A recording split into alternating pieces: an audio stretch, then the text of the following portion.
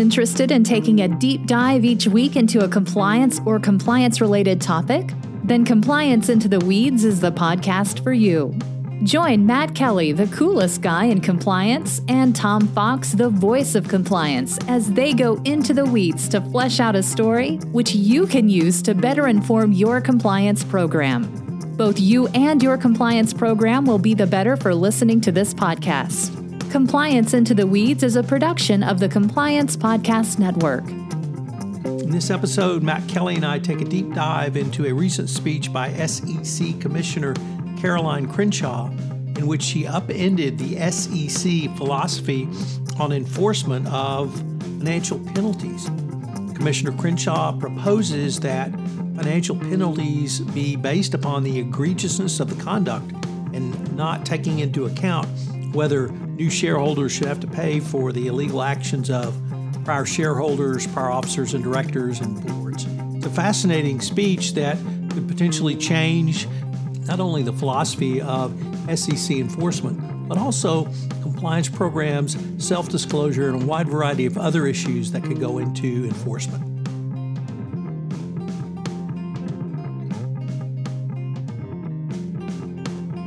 Tom Fox, the voice of compliance, back again with the coolest guy in compliance, Matt Kelly. Today, we're going to take up I have to say, fascinating speech by Caroline Crenshaw, Commissioner at the Securities and Exchange Commission, which Matt actually was cited in, at least in the written text. But although that in and of itself is very interesting and indeed cool, it's not as cool as or interesting as what Commissioner Crenshaw said. So, Matt, first of all, welcome. And what drew you to her remarks? Well, thank you, Tom. So in full disclosure, as cool as it was to be cited in footnote number 2 of Ms. Crenshaw's speech, that was not actually what drew me to it. Somebody had called out to me that I was mentioned in it. And then as I read the speech, it hit me that this was a significant policy statement from Commissioner Crenshaw. She's a Democratic appointee who has been on the commission only since last August. But she really took a wrecking ball to several long-held assumptions about how the SEC should impose penalties in civil enforcement actions. And she talked extensively about how penalties should be used when settling cases of corporate misconduct. For the record, she was speaking at the Council of Institutional Investors. They were having their spring meeting last week, and Commissioner Crenshaw's remarks were made to them. But there are a whole lot of longstanding assumptions about how penalties should work that she basically just cast aside to sketch out a much more aggressive use of penalties. And that is really something that is worth the attention from compliance officers and corporate defense lawyers. So, Matt, could we start back in 2006 when the most current SEC enforcement philosophy was put into place, and talk about what that philosophy included, and then move to some of the at least considered changes? So this policy that when we talk about longstanding policy, that's when it was stood up.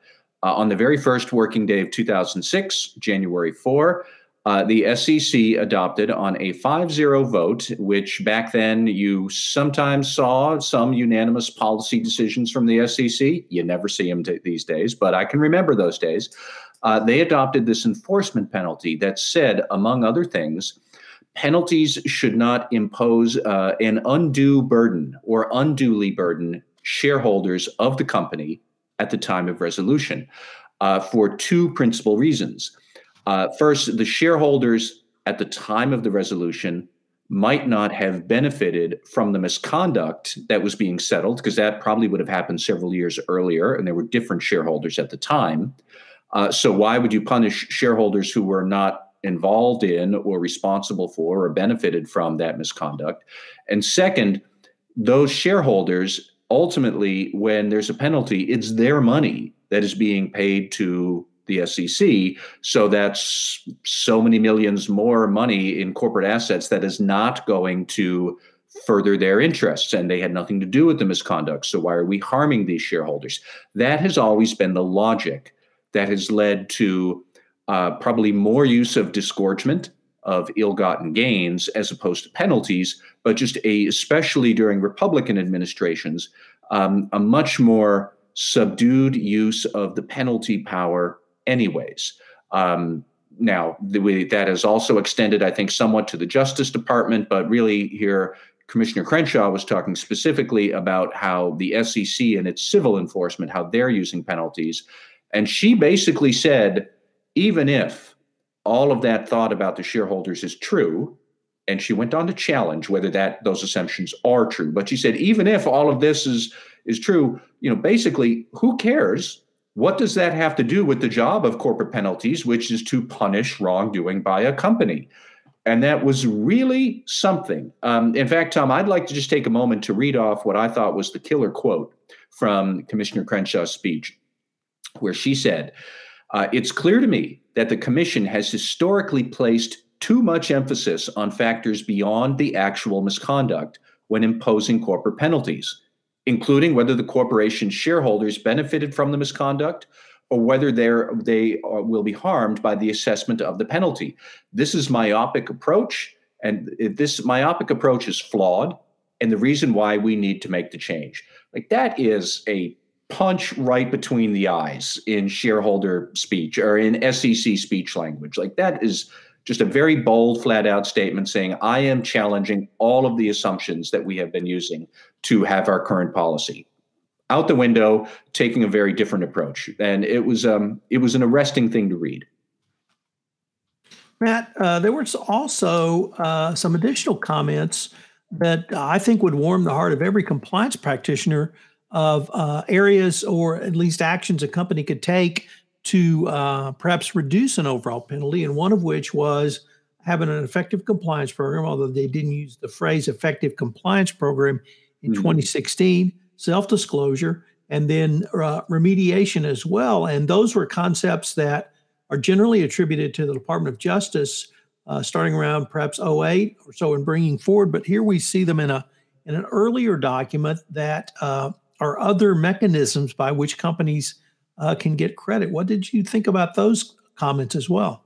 Well, it was interesting. I'll have to admit that the 2006 policy, which you could say was sort of a ancestor of the corporate enforcement policies we see today, it did articulate those things. But Commissioner Crenshaw did go to lengths to say that just because you agree to cooperate in an SEC investigation, that does not mean you get no penalties. To get no penalties, you really have to voluntarily come to the SEC to say, we found this problem, we are confessing it now, we are going to go to great lengths to get to the root of this, and then we are going to cooperate with the SEC. Now, that's all basically the corporate enforcement policy that the Justice Department sort of formalized in 2017 or 2018. But she did say that doing the bare minimum to cooperate with an SEC probe does not ipso facto mean no penalties. It means you're doing the bare minimum. If you want no penalties, you have to do a lot more, which gets to the heart of what a compliance program really is, which is a company has to care about doing the right thing no matter what the consequences are. And that would include, I would argue, confessing to the misconduct, bringing it to the attention of regulators, fully getting to the bottom of how this happened and trying to remediate any of these weaknesses, regardless of whatever else might happen because of the regulatory enforcement that may or may not follow. So all of that should be music to the ears of a compliance officer. Matt, in addition to, so hopefully I got that right, a punch between the eyes, as you called it, I was interested in the timing of this statement because when the speech was made, Gary Gensler had not been confirmed as the chairman of the Securities and Exchange Commission. And if you're going to have a policy announcement, I guess I would have expected the chairman to be in place. Any real thoughts on the timing issue? I do have some thoughts about that because it is interesting that as of today, Monday, Gary Gensler has not yet been confirmed. He did get reported out of the Senate Banking Committee on a somewhat bipartisan vote. 2 Republicans voted in favor of him. So now it goes to the full Senate. I suspect he is going to get confirmed. I suspect it's going to be with some Republican support.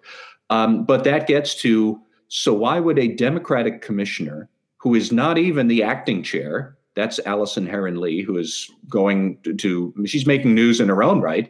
But why would Commissioner Crenshaw do this? And I suppose we could speculate, and we're only speculating, that Commissioner Crenshaw is acting as something of a stalking horse to stake out a really aggressive posture on SEC enforcement. And then, obviously, the Republicans on the commission will not agree with that because it was not what they were doing when they were in charge. But if you have these two extremes, then in comes Chairman Gensler, who gets to be the middle. And when basically, he wants to play both sides against the middle, which is exactly what the chairman would like to do, because the chairman is the person in the middle. He or she gets to be the tiebreaker. And, Crenshaw can really wage these intellectual fights. I saw similar sorts of things happening during the Trump administration, where at various times, former Republican Commissioner Michael Piwowar and still current Commissioner Hester Peirce, both Republicans, both very conservative, have from time to time staked out some really conservative positions on SEC policy. And that let then Chairman Jay Clayton kind of play kingmaker in the middle. And I think Gary Gensler would like to do something similar. When you're an SEC chairman, you want to sit in the middle and be the tiebreaker because that gives you the power. And maybe Crenshaw is kind of doing him a favor in a roundabout way. Have we had a response from the two Republican commissioners on this issue that you've been aware of? Yeah, and that is an excellent question, because I kind of would be surprised if we don't hear that something like that. Just last week, for example, Acting Commissioner Lee, she has been staking out some bold statements on climate change disclosures, and Republican commissioners did put out sort of a counter statement on climate change disclosures, kind of acting against or pushing back Chairman Lee's statements there. We haven't seen something like that yet with Commissioner Crenshaw's statements on penalties. But Tom, I would like to call out one other thing that I think is interesting and related here, is that last week we also saw the acting head of the Corporation Finance Division, John Coates. He gave a separate speech where he was talking about ESG disclosures and possibly enhanced requirements or requirements for enhanced ESG disclosures, and how would that actually work? And his speech basically started from the assumption that, of course, ESG disclosures are something investors want to know about. And that is a direct challenge to what the GOP position is on a lot of climate change and social justice and governance disclosure issues, where the Republican position has always been, these are not necessarily things that the investor has to know about. If these positions are not financially significant, they can't be material, so you can't require them to be disclosed. That's always been the Republican position. It's the Republican position when the ranking Republican on the Senate Banking Committee kind of sort of tangled with Gary Gensler over ESG just the other week. And here comes John Coates, the acting head of Corporation Finance, saying just the opposite. Well, of course, you can have things that are not financially significant still be material. So, of course, we should think about how to make them disclosed. So here we have the acting Democratic commissioner basically both totally categorically rejecting Republican views on how we should be having SEC policy decided. That strikes me as different. I have always seen for the years or so that these positions, the Democrats might kind of sort of tangle with them. Let's try and negotiate our way around it. You might be right here, but maybe not over there. This is Coates and Crenshaw basically both saying, nope, you're wrong. I mean, of course, our way is absolutely has to be the right way, right? Let's figure out what this means. And I wonder if this presages a more aggressive stance on SEC policies generally, that they are just going to categorically dismiss long-held Republican positions. Like, no, that's not the foundation of securities rules in this country. We're going to work from a very different set of assumptions, which will take corporate disclosure and corporate compliance to very different places if that holds true and continues. You made an interesting link between the profit disgorgement decisions by the United States Supreme Court Yep. and this. I wasn't sure I saw that link, but I wondered if you could walk us through that and see how you think this perhaps could have been a response to that decision as well. Well, I wonder if it could have been because, we had seen in, I think it was 2019 or 2020, where people were challenging the SEC's disgorgement power in federal court. And this went right up to the Supreme Court, where a plaintiff was saying, actually, the SEC doesn't have any disgorgement power in federal court cases. And the Supreme Court ruled that, well, yeah, you do, but you kind of have to make a good effort to get the disgorged profits back to the investors. And I am wondering if this approach on penalties just sets all of that aside, because there isn't really much question that the SEC does have very broad civil penalty power. Now, it has it under a statute of limitations, and I get that. But, to a certain extent, if you're quibbling over disgorgement powers and how would you figure this all out, the SEC could just say, who cares? Here's a penalty for the same amount. And, well, yeah, I mean, that's it. They get to do that. So, Tom, I don't know if you have a more refined legal analysis of that, but I was very curious to see how would this affect disgorgement and other issues? Frankly, I hadn't thought of that until I read your piece, and it seemed to make sense in terms of what the SEC can bring to bear penalty-wise if they want to either bring those penalties through some of these mechanisms that Crenshaw's talked about, or they just want to threaten it and get a company to agree to some sort of profit disgorgement based on those negotiations. Well, I should also say, as much as we all might be analyzing disgorgement or penalties in the SEC realm, I think for a lot of companies, if you're at that point, you probably have the Justice Department on your back too, and they have much heavier criminal enforcement powers. And I think we sometimes get lost in the details here that for most companies, that will be the least of your problem. You probably will have a Justice Department people hovering around as well, and they'll be wielding much bigger clubs anyways, so keep your eye on the ball. Tom, there were two other points that Crenshaw raised that I wanted to bring in that I thought was interesting. She did say, well, what should penalties be based on? Number one, they should be based on the egregiousness of the offense, and the more outrageous the misconduct, the bigger the penalty, period. And also, it should be tied to the nature of the offense. That is, the larger the penalty should be if the SEC has the more difficult the misconduct had been for the SEC to detect, the larger the penalty should be. That was her other point. So again, a lot of just really bold assumptions and challenges to existing SEC penalty policy that's going on here. And I don't know where it's going to end. Clearly, the future Chairman Gensler will have much more authority about this, but Crenshaw's given him a lot of turf to play with if he wants to. Matt, one thing that I sort of garnered in reading your post and then actually going back and reading the 2006 original SEC memo that you linked to in your post was that in addition to some of the basic concepts that were brought forward in the Department of Justice's corporate enforcement policy, I've often wondered why the SEC has not kind of updated its enforcement policy with something similar. And could this, at least it made me wonder, could this be the start of some sort of SEC statement about these are the factors we're going to take into account? And it may not be as with the definitive credit of the corporate enforcement policy, but sort of bring all that forward into the 2020s. That's a good question. It could be. I think that would be necessary. I mean, 15 years is a perfectly reasonable time to reassess your enforcement policy. It is perhaps the case that under Jay Clayton and the Trump administration, let's not forget that there were a lot of systemic problems that Clayton had to deal with at the SEC, including a cybersecurity breach and misconduct within the Public Company Accounting Oversight Board that he had to take care of. And it's very possible that Clayton just couldn't get to that.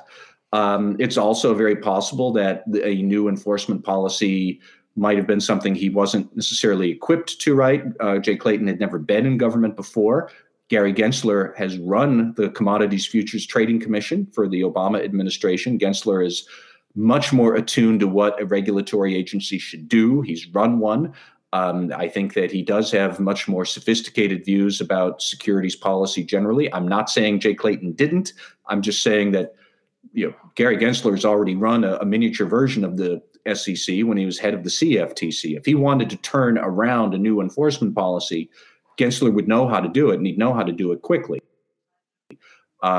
Now, that said, I'm impressed to see how anybody these days could get 5 SEC commissioners to agree on anything. I wish Chairman Gensler good luck when he finally does take the job, to see if he could get a 5-0 statement on a new enforcement policy. Crazier things have happened, but even if that doesn't happen, I wouldn't be surprised if we see a new enforcement posture coming, especially once we get some of the staff people in, including a permanent new head of the enforcement division, which we do not have right now.